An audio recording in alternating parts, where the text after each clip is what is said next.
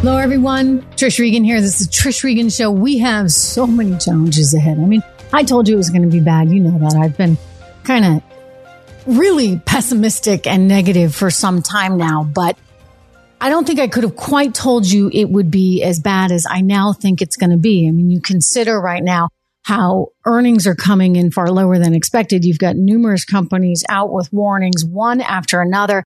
You have key investors from Jamie Dimon recently saying that he thought this thing could actually be worse. I mean, something worse than a recession was his direct quote. Stan Druckenmiller, who's saying some pretty aggressive stuff. We're going to get to that in just a second. He's a big deal investor. Should leave us all really worried. You know, you've had a horrible team in place, from Janet Yellen to Joe Biden to Kamala Harris. And we're paying the price, and we're going to continue to pay the price. Portions of today's program are brought to you by Legacy Precious Metals. There is always a good time, in my estimation, to be investing in things like precious metals as a way to diversify your portfolio. But more importantly, just as we think about the inflation that's getting embedded into the economy, I've got a guest coming up, a wonderful, very good friend who is extremely bright, an investor, longtime investor, but also a mathematician, physicist, scientist. I mean, you name it, this guy has it all covered. Neil Grossman's going to be on the show in just a little bit. And he thinks that we are headed for long-term inflation that could be in the 5% range. That's scary stuff, right? We're not going back to 2%. So again, another reason to think about how you are allocating your money right now. I want, because this is so important, to have an important discussion with all of you. And so I'm going to be holding a live town hall event on the state of our economy. I'm going to give you the details here. Wednesday, October 12th at 2 p.m. I want you to be part of it. I'm going to have some special guests on the show. I want to hear from all of you as well. So you can submit questions. You can join the conversation live. It's an exclusive event. You have to sign up for it. It's free, but you're going to have to sign up. And to do so, I want you to go to trishregan.locals.com. That's where you will get the invite. Again, trishregan.locals.com. Sign up. It's all free, but I want you to be there. And we got to talk about these things because it's critical right now. We're in a very difficult time. Anyway, I want to get to what Stan was saying there with my friend Joe Kernan at CNBC at a conference that they had recently. Take a listen to this, because this is a guy who's seen it all, a brilliant investor. Here's what he thinks. I will be stunned if we don't have a recession in 23. Don't know the timing, but certainly by the end of 23. I will not be surprised if it's not larger than the so-called average garden variety. And I don't rule out, not my forecast, but I don't rule out something really bad. Why? Because if you look at the liquidity situation that has driven this, we're going to go from all this QE to QT. We're following an asset bubble. We've been doing all this running down on the SPR, which is now, that's the Strategic Petroleum Reserve. He's talking about the Strategic Petroleum Reserve, and he's pointing out the QT, which is the quantitative tightening. In other words, the Fed is sucking all this money out of the system. And he goes on to explain how many mistakes Janet Yellen made in all of this. But you've been spending so much money for so long, and now you're doing the reverse. How do you not have a recession? But I think my friend Neil, and we'll talk to him a little bit, I think he would argue this has been a long time coming, because even before 2020, you had an extraordinarily aggressive Fed, and it makes it so that we're facing a more catastrophic type of environment. It's the reason why I encourage you to be smart about your investing. It's the reason why I encourage you to be smart about who we're choosing for our leaders there in Washington, D.C. And I encourage you, especially if you're nearing retirement, to subscribe to this wonderful organization, which is working on behalf of you and me and every American in this country to help preserve our freedoms and our prosperity in the future. It's AMAC, the Association for Mature American Citizens. You can go to amac.us/Regan. If you're watching this as opposed to listening, which I also hope you are listening on Apple, iTunes, or on Spotify, sign up for both if you would. It's really important if you subscribe. But if you're watching this on YouTube or on Rumble, amac.us/Regan. It's on the screen. I'm also going to include it in the show notes. It's just $16 a year, and you get access to all kinds of opportunities. And importantly, all that money, your $16, it's joining forces with roughly 2.4 million other Americans who care passionately about our future as well. And so AMAC is working to make sure we have leaders that are following responsible economic policy, something, you know, I so much believe in and I'm so committed to, because I want to make sure that we have a country that's economically secure as well as physically secure in the future. So go to AMAC. Also make sure you go to Locals, because we're going to do this live event. I don't think inflation can be tamed, and I think it's going to result in scary times ahead. I wanted to introduce you all. Some of you may already know him if you've listened to my podcast in the past. I wanted to introduce you to a dear friend, Neil Grossman, whom I've known for many, many years and is, as I like to say, a real Renaissance man. Probably the only person I know that has this combination of mathematician, trained physicist, former corporate lawyer, former hedge fund founder. Oh, and by the way, let me add in current vineyard owner. Neil has basically done it all and is truly one of the smartest people I know. So I wanted to have him share a little bit of his expertise with you when it comes to these markets. Neil, always good to see you. Thanks, Trish. I wanted to get your feel for where we are right now, where this market is right now, and where we're heading. What do you think? Well, let's go. We've talked about this. I think there's a short, probably medium and long term. Short term, I'm still quite negative. The extraordinary appreciation of the dollar combined with weaknesses in many of the economies around the world are telling you that the major American multinationals have some real significant risks still left on their earnings, which can put significant downward pressure. So what does that mean for like this month? I mean, we're going into October here, early October. What does it mean? Well, I think in the next month, because earnings are just about to start. I think it's very important to understand, before we get to some of the technical issues, I don't think the mindset of investors has changed enough with the change in what the basic structure of policy is. And I think part of the problem is that there's going to be an awful lot of pain that's going to force people out in the short run when they begin to realize that earnings projections are way too high combined with higher yields, no matter whether. So it's going to be an ugly month, ugly October? That's my guess. And so, I mean, where we go, I've been looking probably to test 3,000 to 3,250. It depends on how it plays out. Mm-hmm. If you think about it, if earnings come down from where they are by about 15%, which would put them, I think, about $200 a share. I think current earnings projections are 15 times. That gets you to 3,000 type of target.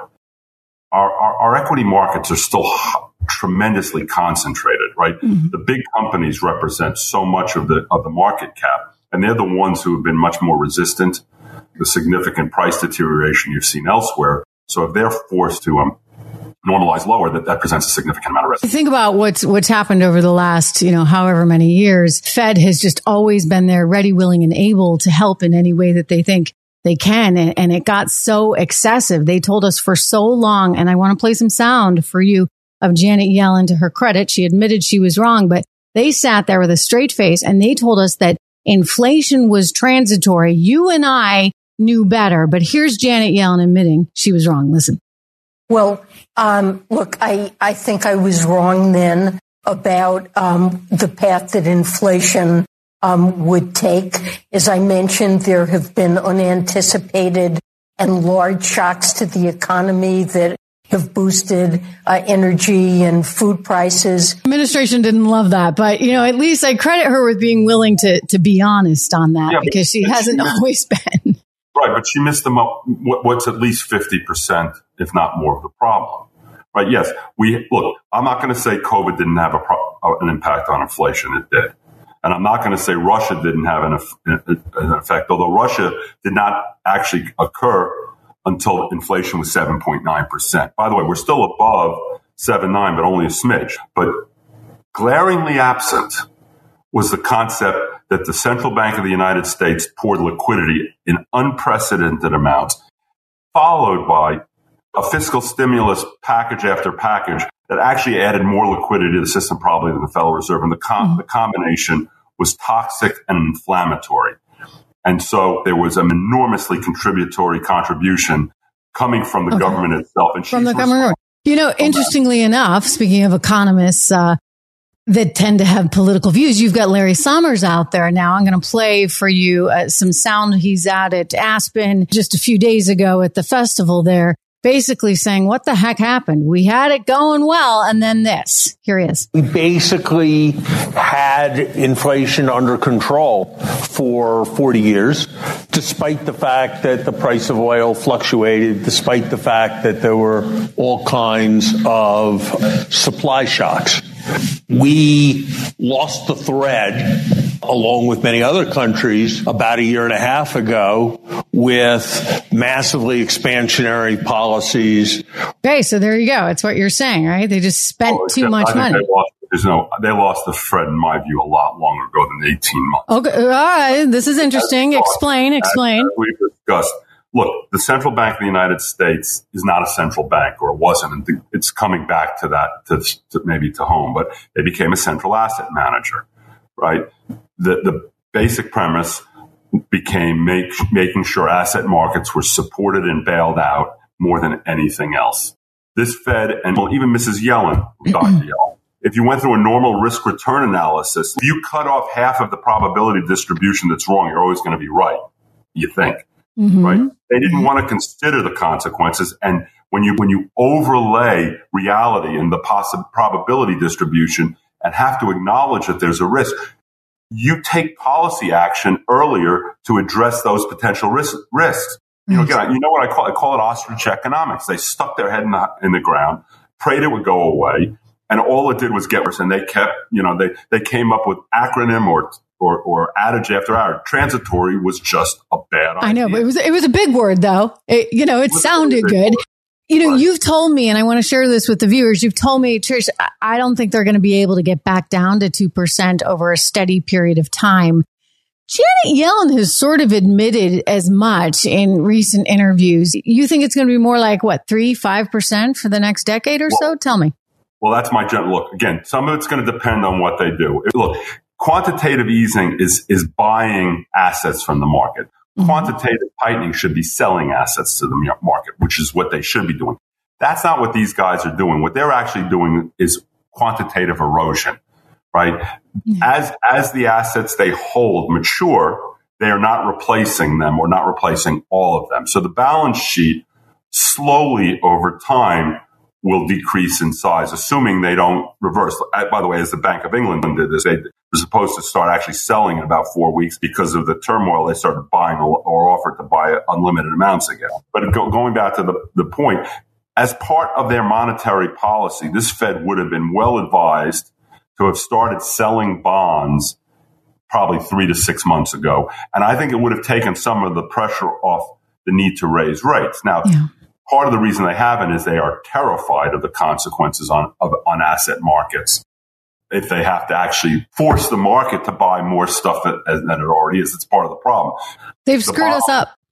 Yes, they have done a masterful job of that, to be very honest with you. So we've talked for a long time. I've had a 1776 price target on the S&P now. We've talked about this probably for about 12 to 18 months. I still have that in my head as probably the target in the next, let's say, 12 to 14 months, using the way I look at technical charts. And that's based on the fact that I believe we're going to revisit the 2020 lows, and I suspect we're going to overshoot that. But more interestingly, the way I look at charts, and I think it's different than most, again, this is the mathematical side of me, but I look at symmetry structures. And the symmetric chart patterns, long-term patterns of the equity markets like the S&P tell me we've started a long-term secular decline. And I think there is a reasonable argument to be had both technically and sadly fundamentally that we may actually be looking to revisit in the long run the 2008 lows. And the sadly is my timing on that, which is probably about a decade plus, actually correlates to the time when Social Security will run out of money. So there is a fundamental issue that is potentially quite dangerous for the equity markets, because not only is Social Security a problem, but that also will be along the time when there's a lot of outflows from the retirement funds of the. Oh, okay. All right. So before I let you go, any ideas on what you do? Well, I trade from the short side, basically. I use volatility as a friend. And so I think the first thing is you've got to be much more disciplined in how you look at things. I think being wedded to the long-term ideology that things only go one way, hopefully that's changed. That was never healthy, but we are going to be in a higher rate environment for a long, long time to come, with upside risk. Potentially it's downside as well. Don't get me wrong. Rates can drop at times. So, for example, one of the things I had done, I bought a lot of treasuries between 3 months and 2 years, getting paid 3.5% to 4%. Me too, by the way. Right. What's wrong with that? And by the way, the beauty of it is, by the way, what most people don't understand, I think they've seen this, the ideology of the 60-40 bond equity allocation or equity bond allocation was tied to investing in long-term bonds. Long-term bonds in a rising rate environment are very painful. As you can see, it's really been painful. But if you own short-term securities, you will get your money back at worst case. And by the way, and then you can reinvest at the higher rate, or you can reallocate or do other things like that. And the costs and consequences of changing are very, very easy to do. So the backdrop, the dollar has been in one of the most amazing bull runs in a long time. So if your money's been more U.S. centric, there may come a point, for example, when it becomes a good idea to add allocations to non-U.S. type markets based on how you like it, because the currency will be your friend. And most of those markets have underperformed the U.S. as well. Sure. I think you just have to be more attuned to your own needs and concerns. Sure. Don't worry about these sort of grandiose predictions. No. But it is kind of a scary time. Anyway, Neil, I appreciate all your for giving us so much time here today. It's great to talk to you as always. One of the smartest people. You can follow him on Twitter at Nealytics. At Nealytics. You can see some of his writing actually on my website, trishintel.com. But very rare when you meet an investor who has a background as a physicist, as a lawyer, as a mathematician, really, truly just a gifted individual and a vineyard owner. So thank you so much. Great to see you. Please say hi to your wife, Mindy, for me, and we'll talk soon. Thanks. Thank you, everyone.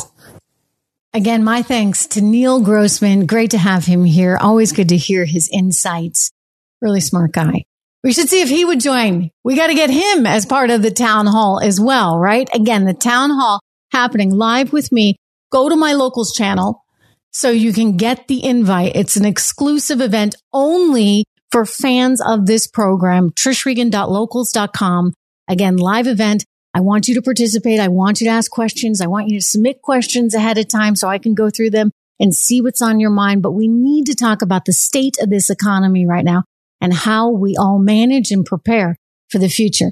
Again, I'll see you Wednesday live at 2 p.m., October 12th. Make sure you sign up, and I'll see you again here tomorrow.